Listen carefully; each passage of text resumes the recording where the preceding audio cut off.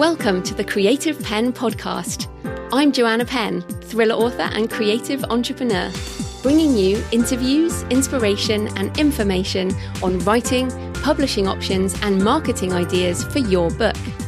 You can find the episode show notes, your free author blueprint and lots more information at thecreativepen.com, and that's pen with a double N.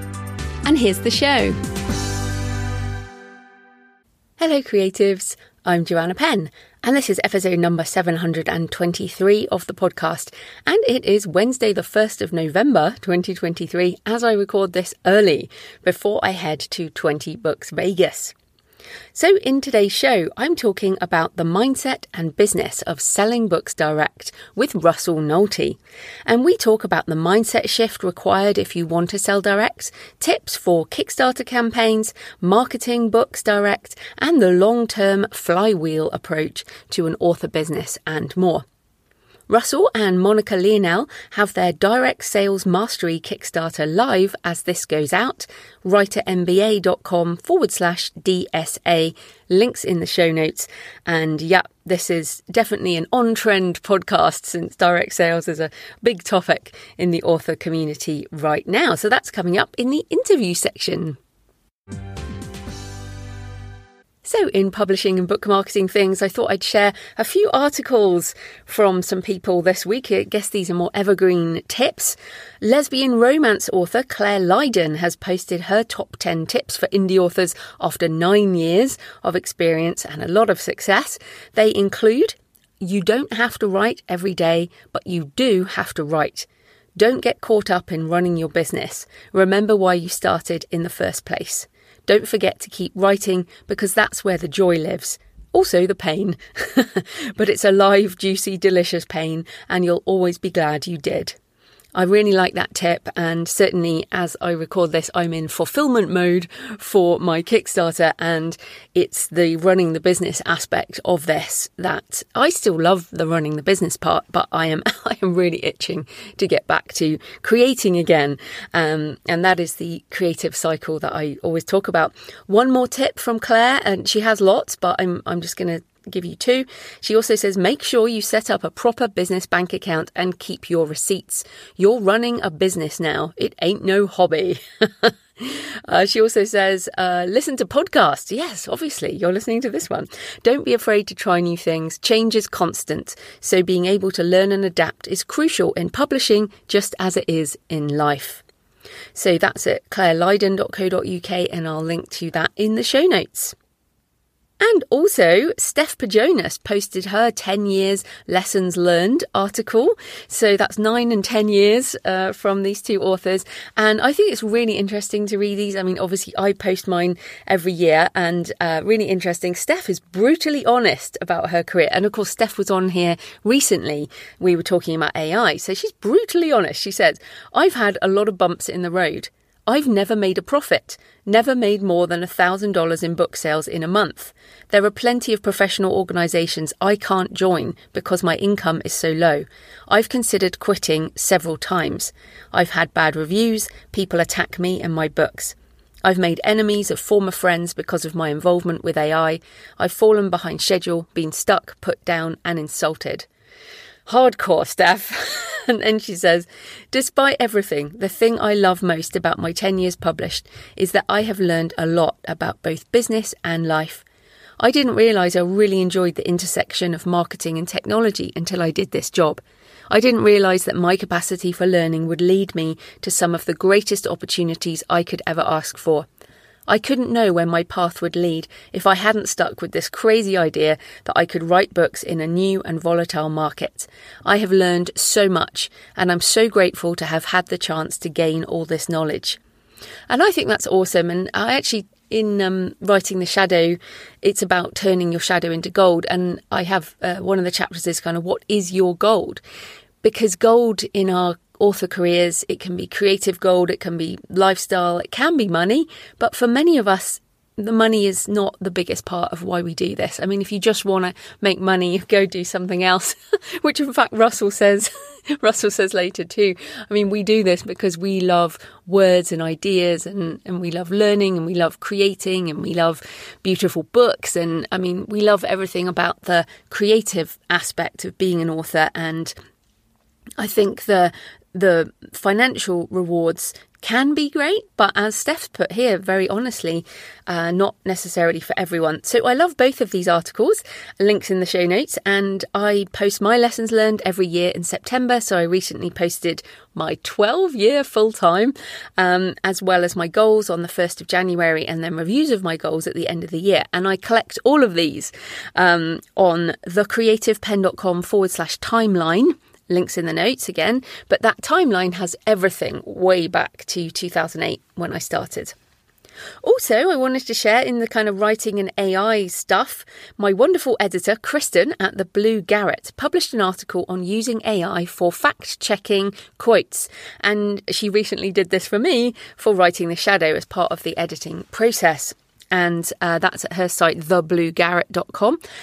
She says, the debate over AI tools is still raging in the writing community, but I think there are some uses for these tools that sidestep the ethical debates and just help all of us, authors and editors, produce better work. Fact-checking quotations is one of these. So Kristen goes through the process from using Google Books to ChatGPT and Bing. And of course, if you're not up to date with AI tools, remember that Bing Chat and Google Bard are both connected to the internet, so are up to date and cite sources. And ChatGPT Pro has a browser mode, and the latest updates include that as default. So while a few months ago it would have been true that these things were not connected to the internet, now they pretty much are. So things are quite different. So links in the notes to all of those articles. In personal news, I haven't left yet as I record this, but as this goes out, I will just be back from 20 Books Vegas, the biggest author conference in the world, I think. Certainly the biggest indie author conference. And so I wanted to schedule this episode early, as it's likely I will be in full conference exhaustion mode on my return. This will be the day after I get back, basically. And this time I am really trying to be better about self-care. Once this goes out, there'll be an article on the blog about self-care for introverts. And this introvert will be completely empty in terms of energy and completely full in terms of ideas and meetings and thoughts and general peopling. So I need some time off. I have cleared my schedule for a few days after I get back. 5 days, I think, or maybe 4 days. As in, I haven't booked any meetings, so my plan is to rest and recharge. Although, of course, I'm just assuming that it will only take a few days, because at the end of this week, as this goes out, I'm going to Peterborough to the Book Vault printing plant to sign over 420 gold foil edition hardbacks for Writing the Shadow. Thank you so much to everyone who joined the campaign. And if you got the digital, ebook, audiobook, PDF, workbook, that should all be with you. And any digital rewards should be with you. And all the print books, the unsigned ones, should be on their way. And the gold foil hardbacks I'll be signing this week. I will post pictures on Instagram and Facebook at JF Pen Author, and probably also the Creative Pen on Facebook if you want to see a massive pile of books. So this is double the size of Pilgrimage. So if you saw the pictures of me signing for Pilgrimage, this is double. So I am very excited. I love the quality of the Book Vault app books, and I've got a few of the gold ones here with me, and for personal things like my mum and my dad and my husband who haven't read it yet. And in fact, if you get the ebook, you will probably read it before my loved ones who are all in it. But there's nothing that hopefully they'll be mad at me about. I'm also incredibly grateful to Book Vault for being awesome about doing the packaging and the shipping. So if you're doing a Kickstarter, I mean, the packaging and the shipping is part of the fulfillment process. And I guess one of my biggest tips is be very organised and have as much done prior to the campaign as possible, and get help if you're doing a lot of physical rewards and you have to pack and ship and all of that. But yes, I don't have to go to the post office and I don't have to package those up. That will all be done at the printing plant. I'm just going up there. So very excited about that. So there are no emails or comments as I am pre-recording, but remember you can leave a comment on the podcast show notes at thecreativepen.com or on the YouTube channel, The Creative Pen. You can also email me, send me pictures of where you're listening, joanna@thecreativepen.com. I love to hear from you. It makes this more of a conversation. So this episode is sponsored by Drafter Digital, and I'll play a word from them in a minute. So even though I am sort of almost now I'm direct first in terms of my publishing business, I am absolutely wide with my books, and that includes using Drafter Digital for my ebook publishing to library platforms, to Nook and to others as well, and also their excellent payment splitting for co-writing. So yes, I don't just do direct, as Russell talks about, I am everywhere. So this type of corporate sponsorship pays for the hosting, transcription and editing, but my time in creating the show is sponsored by my community at patreon.com/thecreativepen. So as a patron, you get access to the monthly Q&A and the backlist, as well as, and that's an audio, so that comes through your podcast feed, as well as videos behind the scenes of my author business. We're doing AI tool demos, Shopify, much more to come. I'm turning my Patreon hub into a really useful resource for authors. The Patreon is now a monthly subscription, but basically the equivalent of a black coffee a month. So if you would like to buy me a black coffee a month or a couple of coffees or even a flat white, since the price of those has really gone through the roof, if you're feeling generous. Thanks to all patrons who've been supporting the show for months and years. You are fantastic. Also, thanks to new patrons. You're amazing. And I will be reading out names next week. And hopefully more of you will join me in the community, patreon.com/thecreativepen. Right, here's a word from Drafter Digital, and then we'll get on with the interview. Hi, this is Kevin Tomlinson with Drafter Digital, bringing you D2D Smart Author Tip number 13. You, everywhere. That's one of our goals here at D2D. We're aiming to build tools that help you and your books be everywhere that your readers might be looking. And to do that, we've built a whole bunch of tools that you can use for free.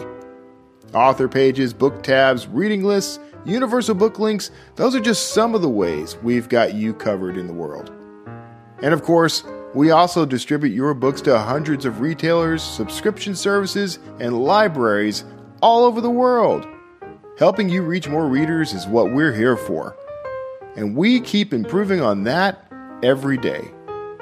Drafter Digital. We are self-publishing with support. Find more at d2d.tips/creativepen. That's pen with 2 N's, because we're big on the numeral 2 around here.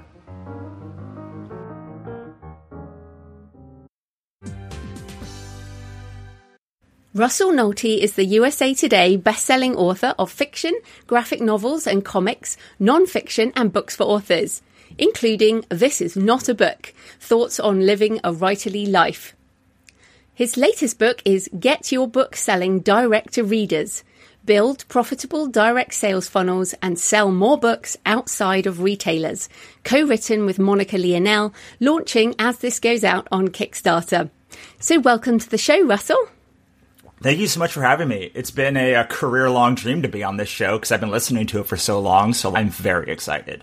I'm super excited to talk to you, and you're kind of one of my gurus at the moment. You and Monica are doing such a great job of educating people on this. But first up, tell us a bit more about you and how you got into writing and publishing. Sure. So I started my first creative business in 2004. I went out on my own as a freelance camera operator after graduating from college.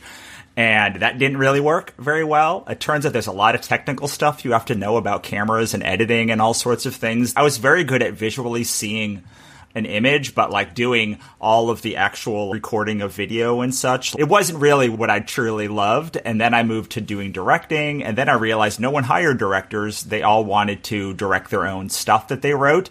So I was like, well, I've read a bunch of the scripts that I've been on camera with, and they're all not very good. So I could probably do at least this good. And that's kind of been the thing of my entire career. It was not saying I could do this really well. It's like, well, I can do at least this well. I had a bunch of publishing contracts and they all went very badly. And I found out that they were just putting my books on Ingram Spark and stuff. And I was like, I could do that. I don't know if I can release this book any better than these publishers, but I know for sure I can release them just as bad. And so that's how it sort of was a career of going from photography to directing to writing movies and TV. And then I got into comics when the movies and TV thing didn't really work out. And then comics are really expensive and they take forever. So I started writing books in the interim between comic projects. And then I fell in love with books, and then books turned into conventions, and conventions turned into me writing nonfiction books, and nonfiction books led to courses. And it just kind of was an organic snowball effect that I come back and I say, wow, I don't think I would ever tell any other human to do it that way, for sure. I love that, though. I mean, I did do a plan back in the day, but a lot of this career is just taking the next opportunity and sort of deciding to take the next step. So it's interesting. You mentioned you started off in visual creativity with camera operator and script writing and that kind of visual sense. Is that why you favoured the graphic novels and why you still do a lot of very visual projects? Do you think you're much more of a visual person than a lot of the text-based writers? I think that it just makes sense to me how visuals work. And I think, so yes, like my manager at the time told me I should do comics. And I was unconvinced until he handed me a whole stack of like new indie comics that were coming out at the time. And I fell in love with them. And like, it just immediately made sense. And when I started writing books, I actually took movie and TV scripts that I had and I started to write them and flush them out. I'm not a planner, but I do write a beat outline of it and at least try and hit the big beats, the action plot beats that move the plot along. So all of my books are about kind of moving around these set pieces. Everything kind of leads to that, and that's how my brain worked in movies and TV, and it's still, even now, 40 books in. Even when I write nonfiction, I'm like, what is the set piece moment that we're building all of this climax to? So let's get into the direct sales piece, because it really does seem like there's been an explosion of interest in direct sales, really in the last year, 18 months. So I wanted to take us back. When did you do your first Kickstarter, and why do you think it's taken so long before this is starting to go mainstream now? Sure. So I did my first, it wasn't even a Kickstarter, it was an Indiegogo campaign in 2011.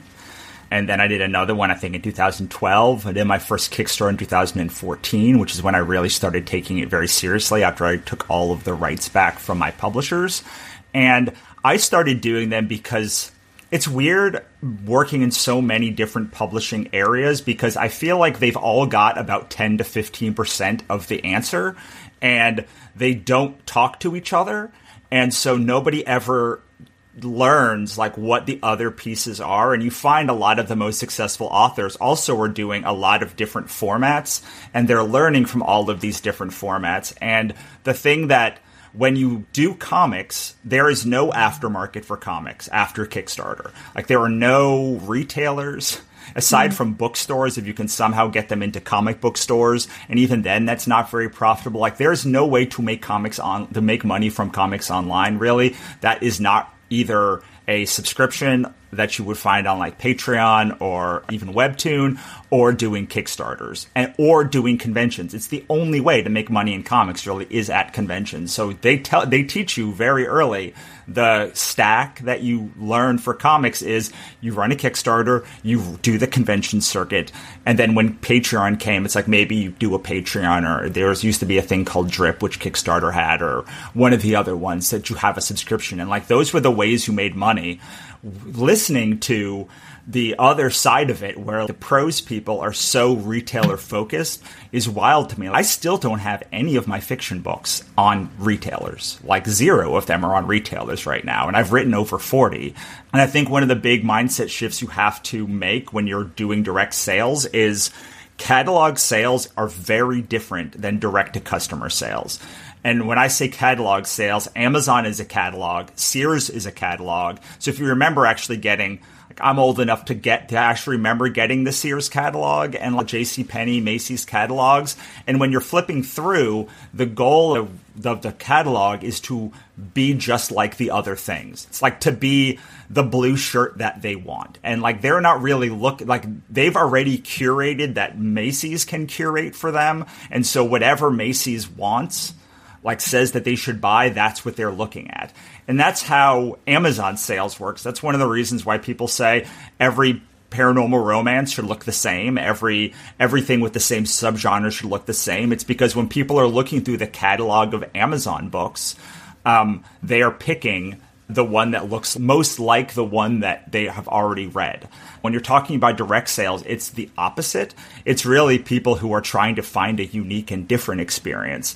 And I think the change is, and I've been talking about direct sales in the pros side since 2016, at least, when I ran my first 3 pros campaigns.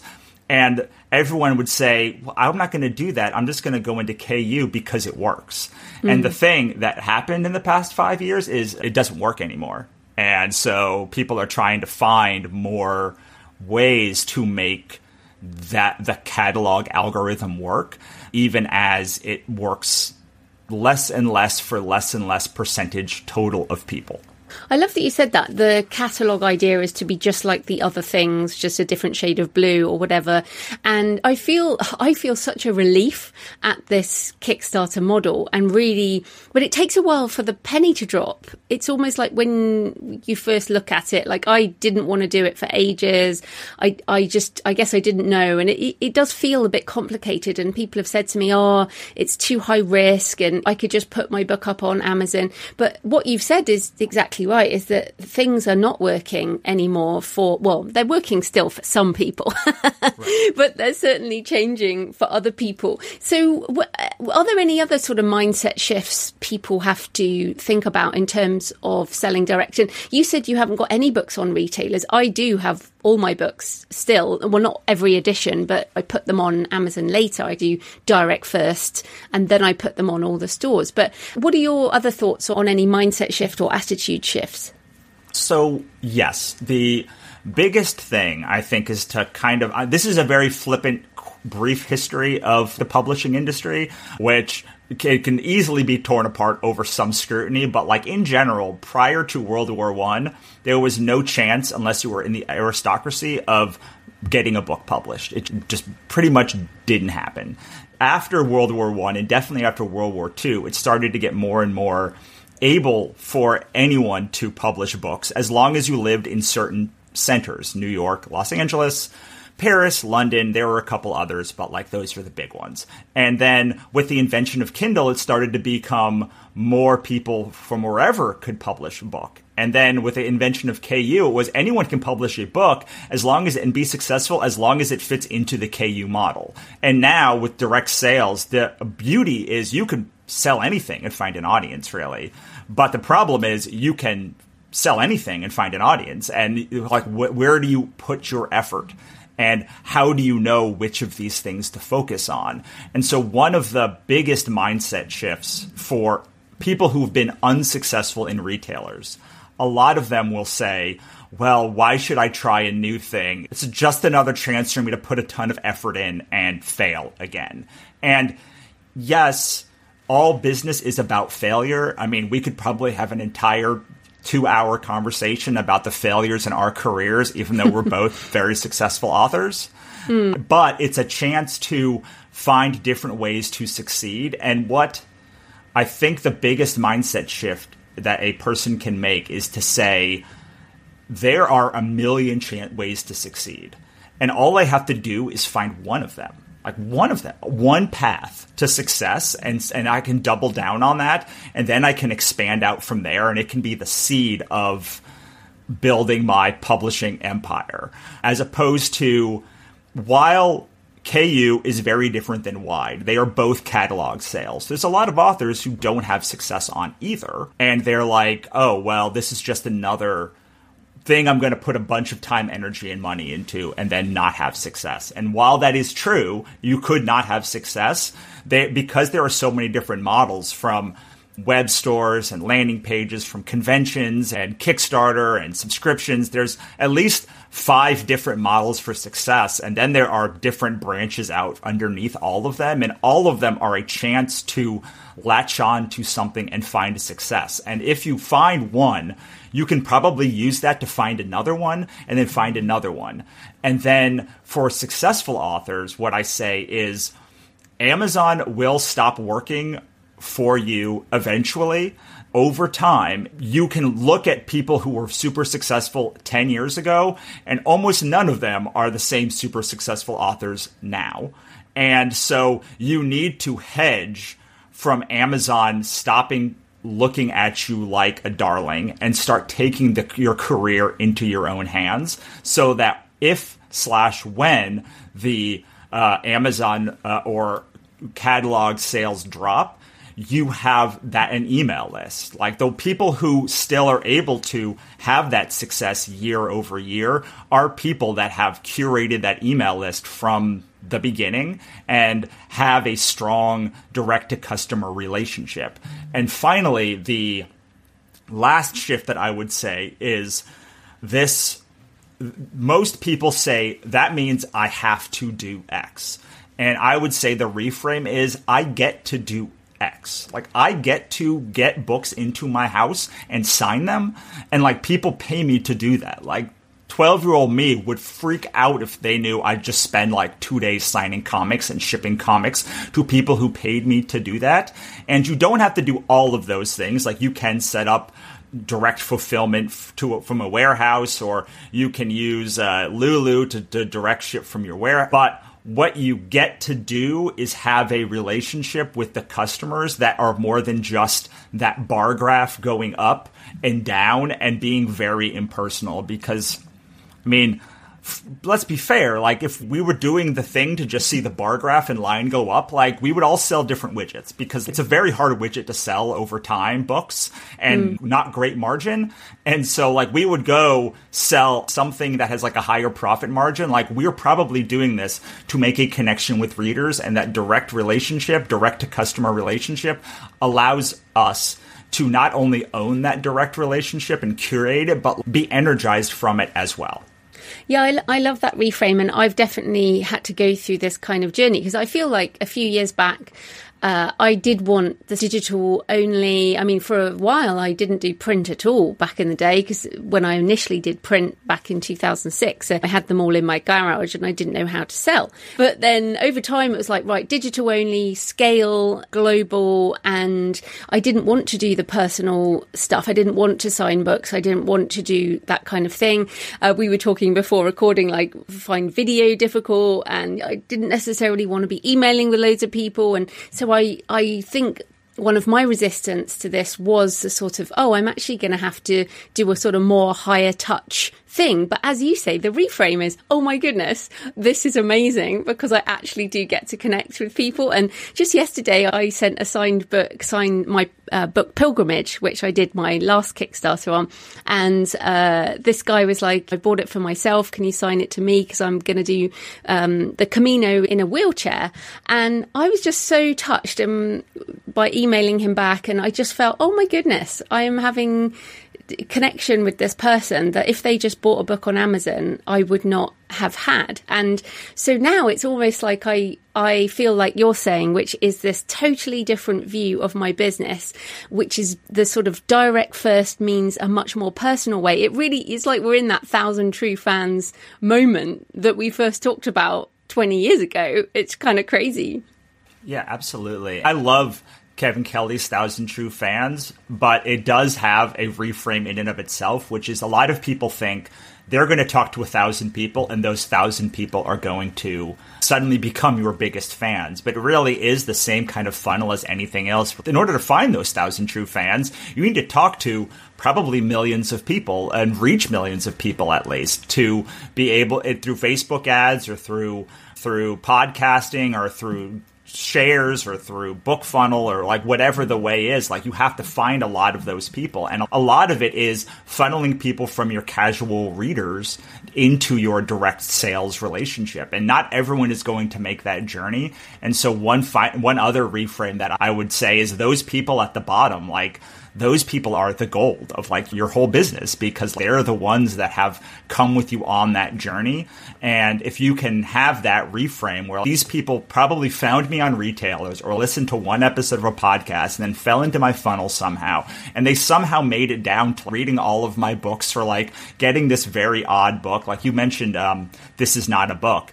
And I was like, that's a book that's never going to be on Retailers. You can only get it on my Substack or through my website in a bundle, because I think that it's this very weird book that you have to know. Like, I don't want that to be the first touch point that people had of me, because people will say, what is it? This is just a bunch of thoughts. I don't get it. But once you've gone through the experience, you can then get that book and I think have a transformational moment. And I had a really nice moment after that, after the Kickstarter, where someone in Australia was, I can't believe I had to pay for shipping of this book, or they said something. And then they read the book and they're like, I just wanted to apologize. I read this book and it's transformed my life. Like, it's so amazing. And I feel like we can also have these things where books that did not do well on Retailers, or just, will not do well on Retailers, but you know that people in your true fandom will love, like you can still make money, or make it worthwhile at least to make it financially, to take time out to make these experiences,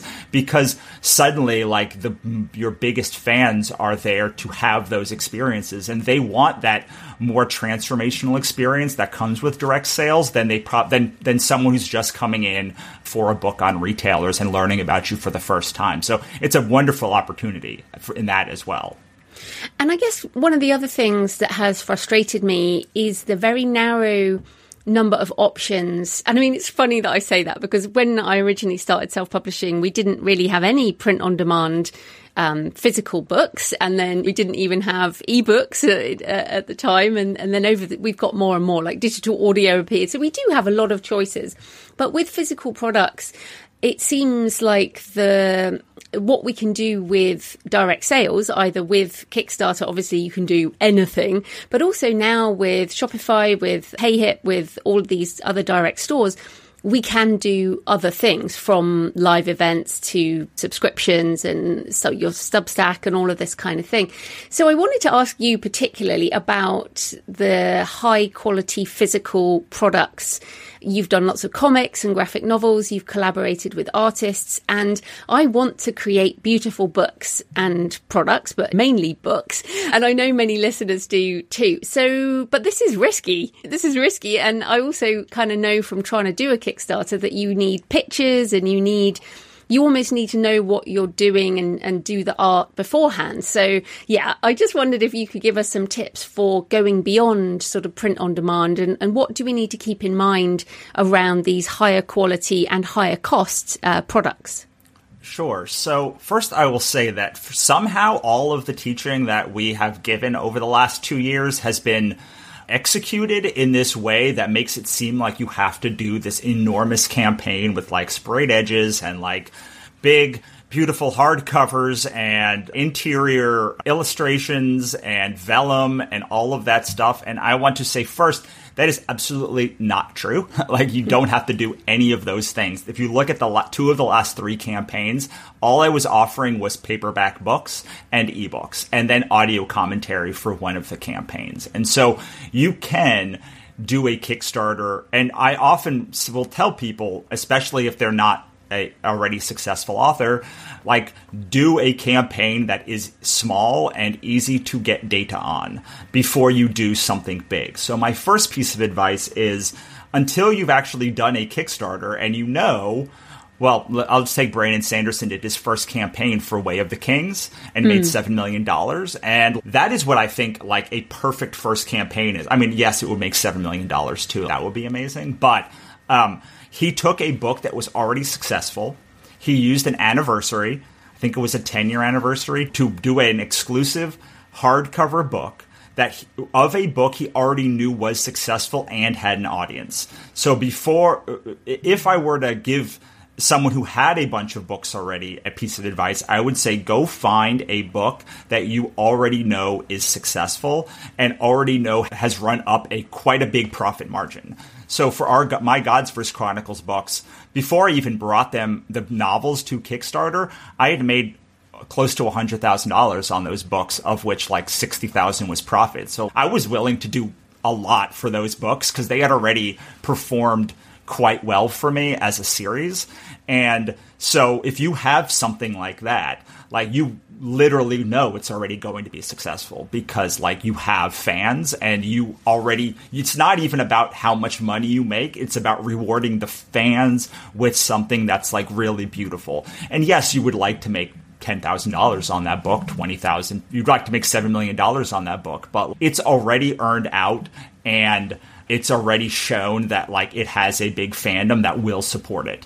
And so that is one thing that I would say. Another option would be to take a book that people love when they read it, but maybe not enough people have read. We call this a second chance book, and bring it out again and show some love to it. Again, you're seeing that you're using the fan sentiment that already exists to dictate spending more time, energy, and effort on it. I would say if you're going to bring something new into the world, you probably want to be on the low end of what your exposure is because you are trying to judge how Kickstarter is going to go for you.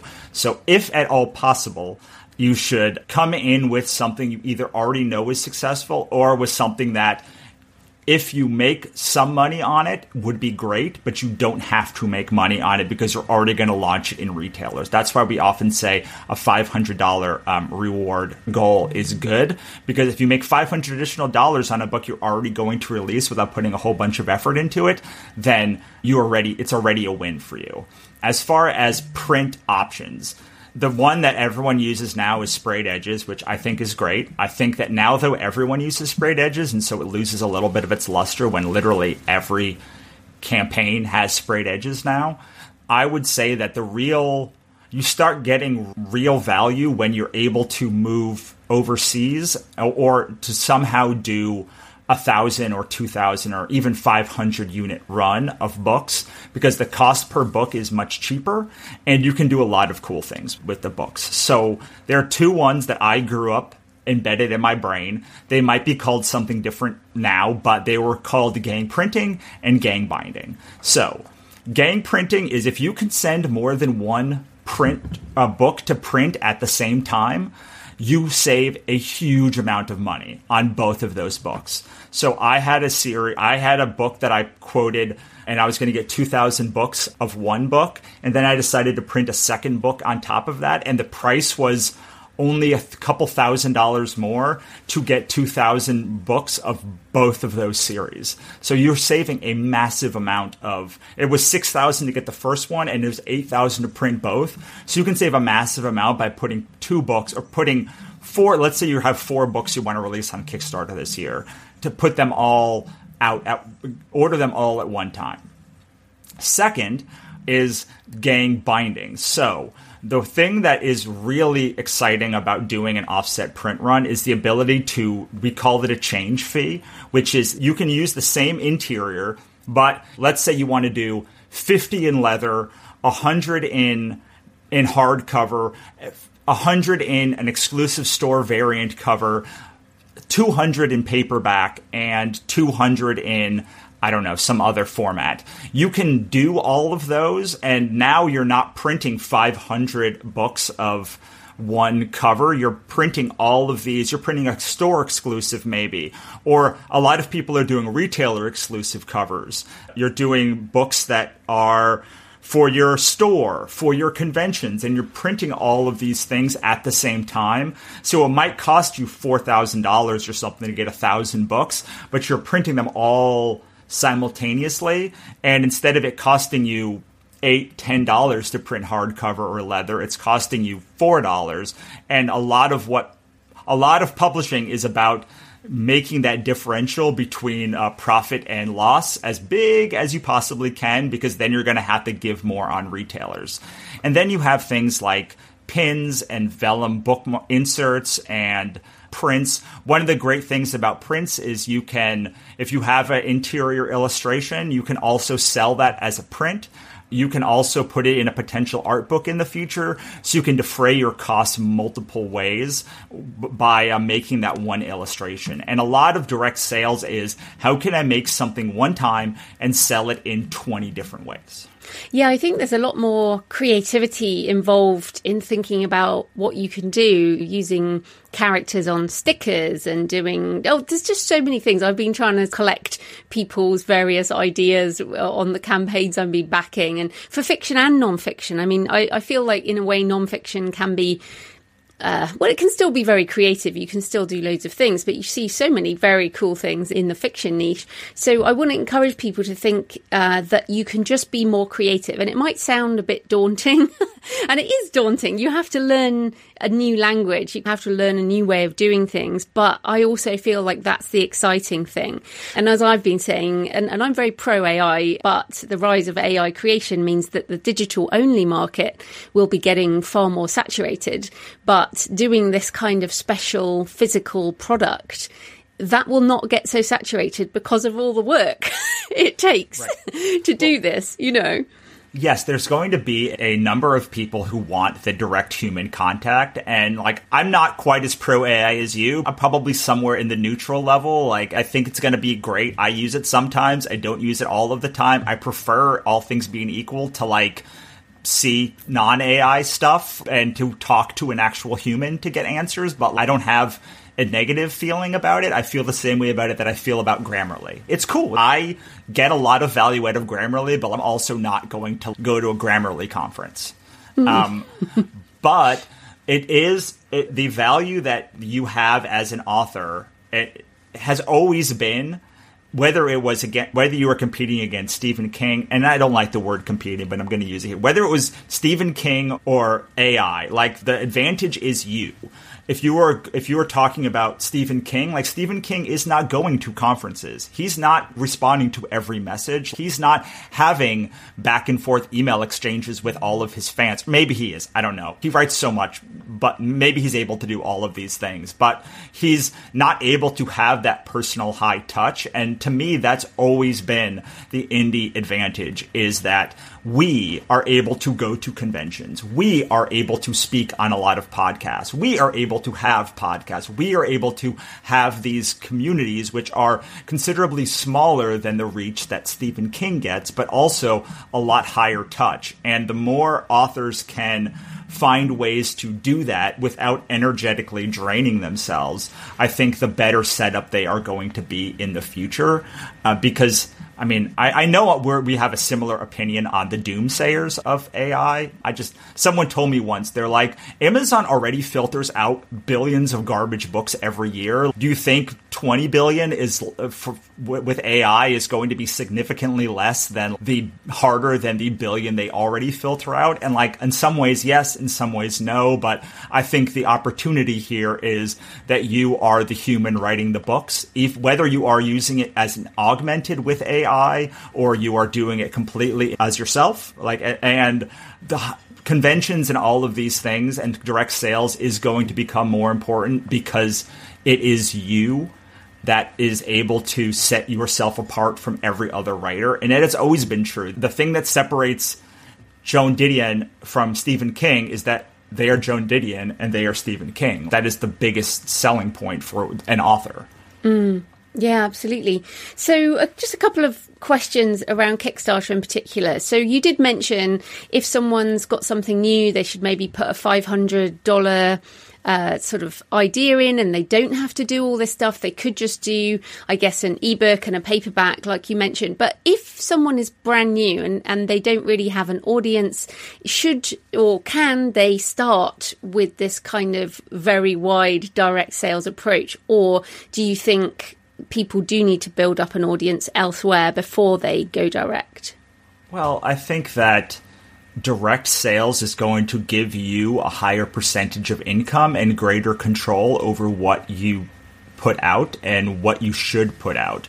So the thing that is wild about catalog sales is people make decisions they will send a survey to their audience, and they will make decisions on that survey without knowing whether those people buy their books or not. And I find that wild. Like, when I started doing this, I was like people would tell me this, and I was like, but no wonder that book didn't do well, because like, you don't know if the people actually who bought the book wanted it or just random people. Like, you don't know. You can't make any decision. I guess this is a very Forrest thing to say if you know our author ecosystem, but like, you want to make decisions either from what the market wants with no impact from like readers at all, from like your own audience at all, or you want to at least make decisions that you know where you can target, okay, these 3 people bought my book, and this is what they say, and here is the consistency between them. If you're sending a survey or asking questions to a bunch of people, and out of 100 of them, only 3 bought your books, and the 20 people who answer your survey aren't one of those 3 people, like, you're going to make some pretty bad decisions. And so if you start from the beginning, you can probably... So one of the things people say is like doing book funnel promos for a lot of these freebie giveaways is like not a good determinant for making their business scale. And the reason is because if you send 20 people to Amazon to make $3, like, you made $60, and that might not juice the algorithm to work for you, especially if you don't have ads going. But if you can take those same 60 people and make $25 on them, then suddenly you've made $1,000, or however much that is, $1,200, and you're able to say, okay, these 50 people bought the book, and here is what the 50 people on my email list said. Even if it's only 10 people, even if you put out a book and one person buys it from your email list, it will always tell you something. All that catalog sales tell you at the end of the day is, did I hit the tropes well enough? And did I game the algorithm well enough to have Amazon show this to more and more and more and more and more and more and more people? And that is important because you want to make money. But it is not necessarily a good way to run a business when you're first starting out, especially because you need a certain amount of data to come through before you can make decisions. Like, if you're putting a book out and only 5 people buy it on retailers, even 100 people buy it on retailers, that's really not enough information to make a decision. But if you run 1,000 people through a direct sales sequence and only one person buys, well, that's a lot different. That's a lot better way to make decisions about your business and make corrections that will lead to better outcomes for you. So if you're a newer author, I think that for almost anyone, Kickstarter should be the first stage of your marketing journey, because it will hopefully break you even and give you money you can then spill over into marketing. And I know from releasing books both successfully and unsuccessfully on retailers that putting money behind a book that has already broken even is a monumental shift from putting money behind a book that you have never sold one copy of. Yeah, so we're basically saying, yes, go ahead if you don't have much of an audience, but have a low goal and then use that data in the future. But you did mention marketing there. I talked to some authors who, and this always happens, right? People think, oh, if I put a book in KU, it will dramatically sell. Or if I put a book on Kickstarter, it will just magically sell. This hasn't changed. You still have to get people to the page, regardless of where it is. So when people, I don't know why, but they seem very confused about how to market to a Kickstarter or a Shopify store or a Substack or whatever. So I guess let's keep it to Kickstarter specifically. How much is organic algorithm and how much has to be driven by other marketing means? Well, so I think that at the beginning, you have to bring the first 25 people to the party. If you bring 25 or 30, it's not an exact number of 25, but if you can bring a small amount of people to the party, Kickstarter will start showing your work to more people in their recommendation engine. And their recommendation engine is I'm not going to say like Amazon, but it has similar functionality in many ways. So at the bottom of every campaign that you scroll down, there are other campaigns that they recommend other campaigns. When you are scrolling, it will show you more campaigns, and the bigger campaigns tend to go up higher. And the campaigns that get consistently backed over time get higher, which sounds a lot like what Amazon does as well. When you back a campaign, after you back a campaign, it will show you more options. When they send an email that you've backed, they will send you more options. About once a week, they send you more options. Or at least once a month, they send you options of what is going on. So the earlier you can get those backers, the better. But you can also do backer swaps and reach out to people and do group promos and all of these things. Kind of what's amazing is all of the things that used to work on Facebook and Amazon that don't work anymore kind of like work on Kickstarter. So if you just look about 10 years ago about what was happening on Facebook as that was working in indie books with a lot of cross promo and such that was working a lot better, and Facebook hops and things. They are working a lot on Kickstarter because you only need to get one or two to make $50 or $100 or sometimes $500. So it's not like you're doing a cross promotion and then getting 3 people to read your KU book. Someone is going to your campaign and making a decision that is going to bring 25, 50, maybe even more money to your campaign and get you better exposure. So it's really interesting. The same thing happens with Substack, where like I feel personally, as a person who has done a lot of these things and then watched them do worse and worse and worse as far as returns, I feel kind of like a superhero because I'm like, wow, I can just do all these things and suddenly they work again. Yeah, it is very interesting in that way. I must say, with Kickstarter, I have tended to spend like a couple of $100 on paid ads, but only to my audience. So just to people on my email list and that kind of thing. And I haven't really gone much further. I've mainly used my organic reach and things like podcasts. Like you say, it's kind of that cross-promotional thing. Do you think paid ads are something that people should look at for Kickstarter? In general, no. So the answer that I would say is unless you have a minimum of 100 organic backers, which is like backers that you get probably in the first couple of days, and additionally at least a $60 average pledge value, ads are probably not going to be profitable to you. That is not my number. That is a number that other people have calculated. And it used to be $50 and it used to be, the mechanics have changed, but in general, you are not going to see a significant profitability unless you have those. And the most profitability you'll probably get is about 2 to 1. It's usually like 1.6 ROI, like 60% ROI, which isn't great if you're doing. And one of the reasons that ads are great is because they like help you seed a thing over time. And 30 days is just not like, after 30 days, all of that work you did with your ads are gonna pretty much go away until your next campaign. So I usually say I wouldn't recommend ads unless you have those metrics. However, if you have a name already, or if you know a lot of people that like your name is relevant to, then that becomes more and more possible. Like, should Melanie Harlow do Facebook ads if she's doing a Kickstarter? Yes, probably she should, because a lot of people already know Melanie Harlow and they already will have that lower cost per acquisition. But if you are just Joe Schmo, it's probably not going to do you a ton of good to do ads, because you're going to reach up against the, oh, wow, I don't know who this person is. And then also, wow, that's a lot of money to try this person for the first time.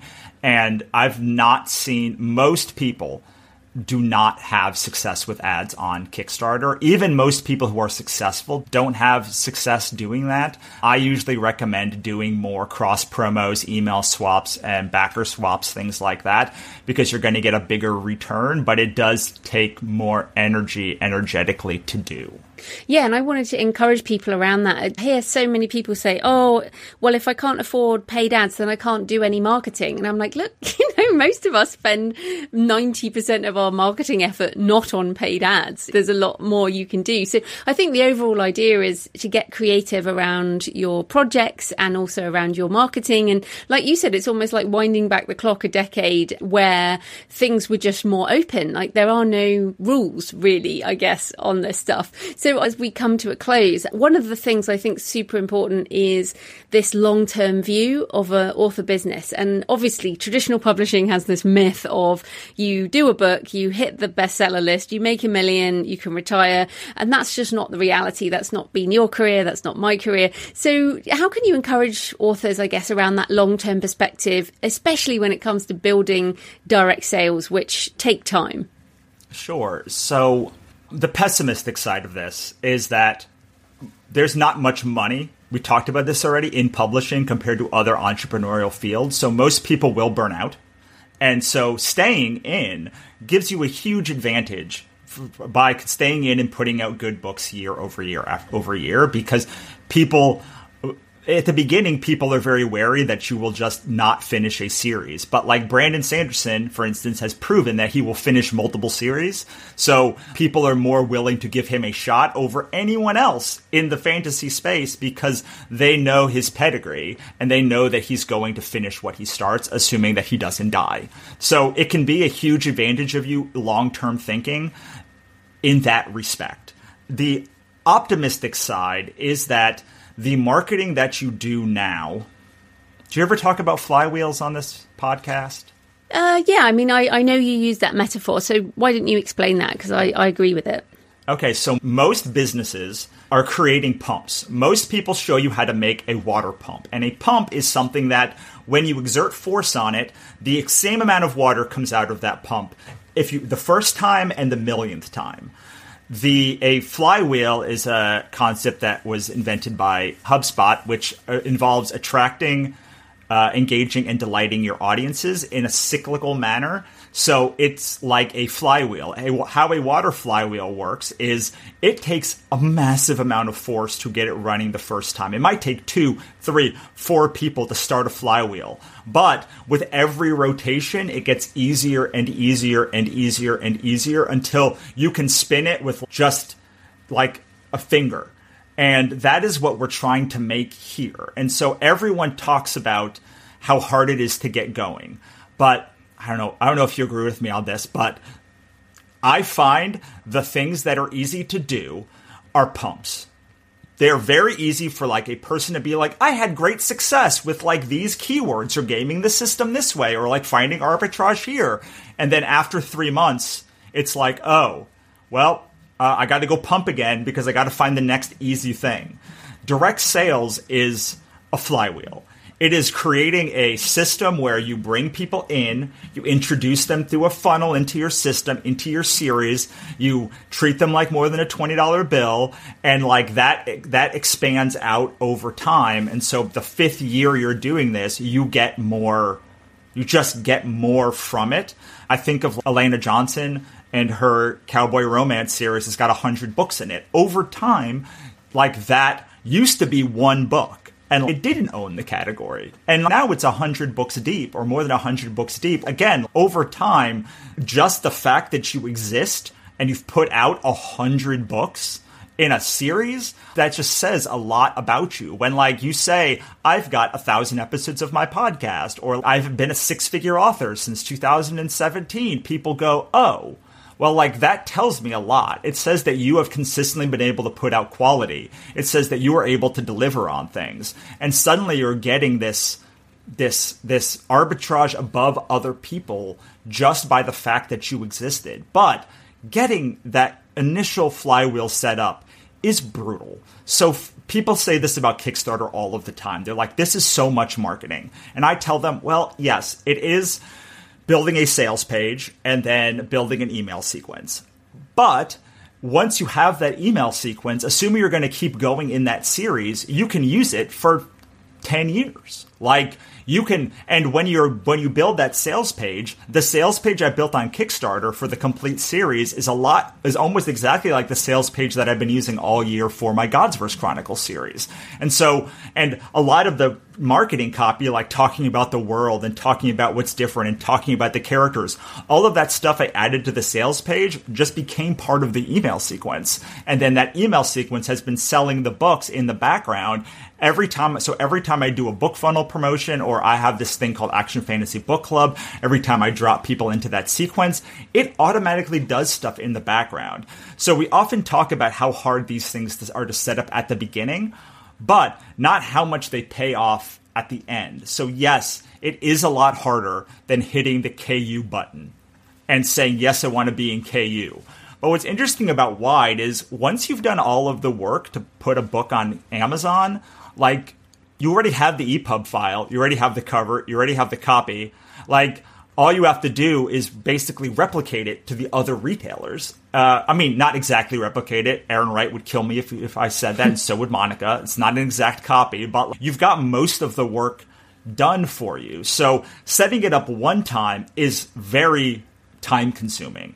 But setting it up in a way that expands you for the long term ends up being much easier over time. And now I have the Godsverse Chronicles, I have Ichabod, I have the Obsidian Spindle Saga, I have an email sequence that introduces people to each one of those.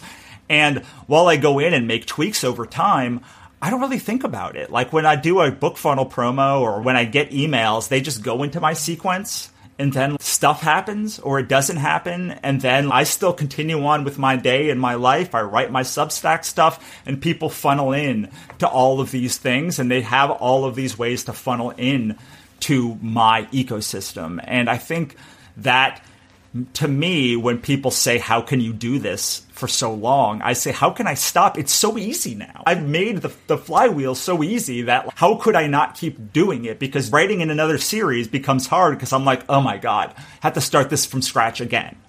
Yeah, I mean, I've built my business on the flywheel concept as well. I feel like doing the podcast, for example, doing content marketing, all these things snowball over time. I guess a snowball going down the hill is another metaphor.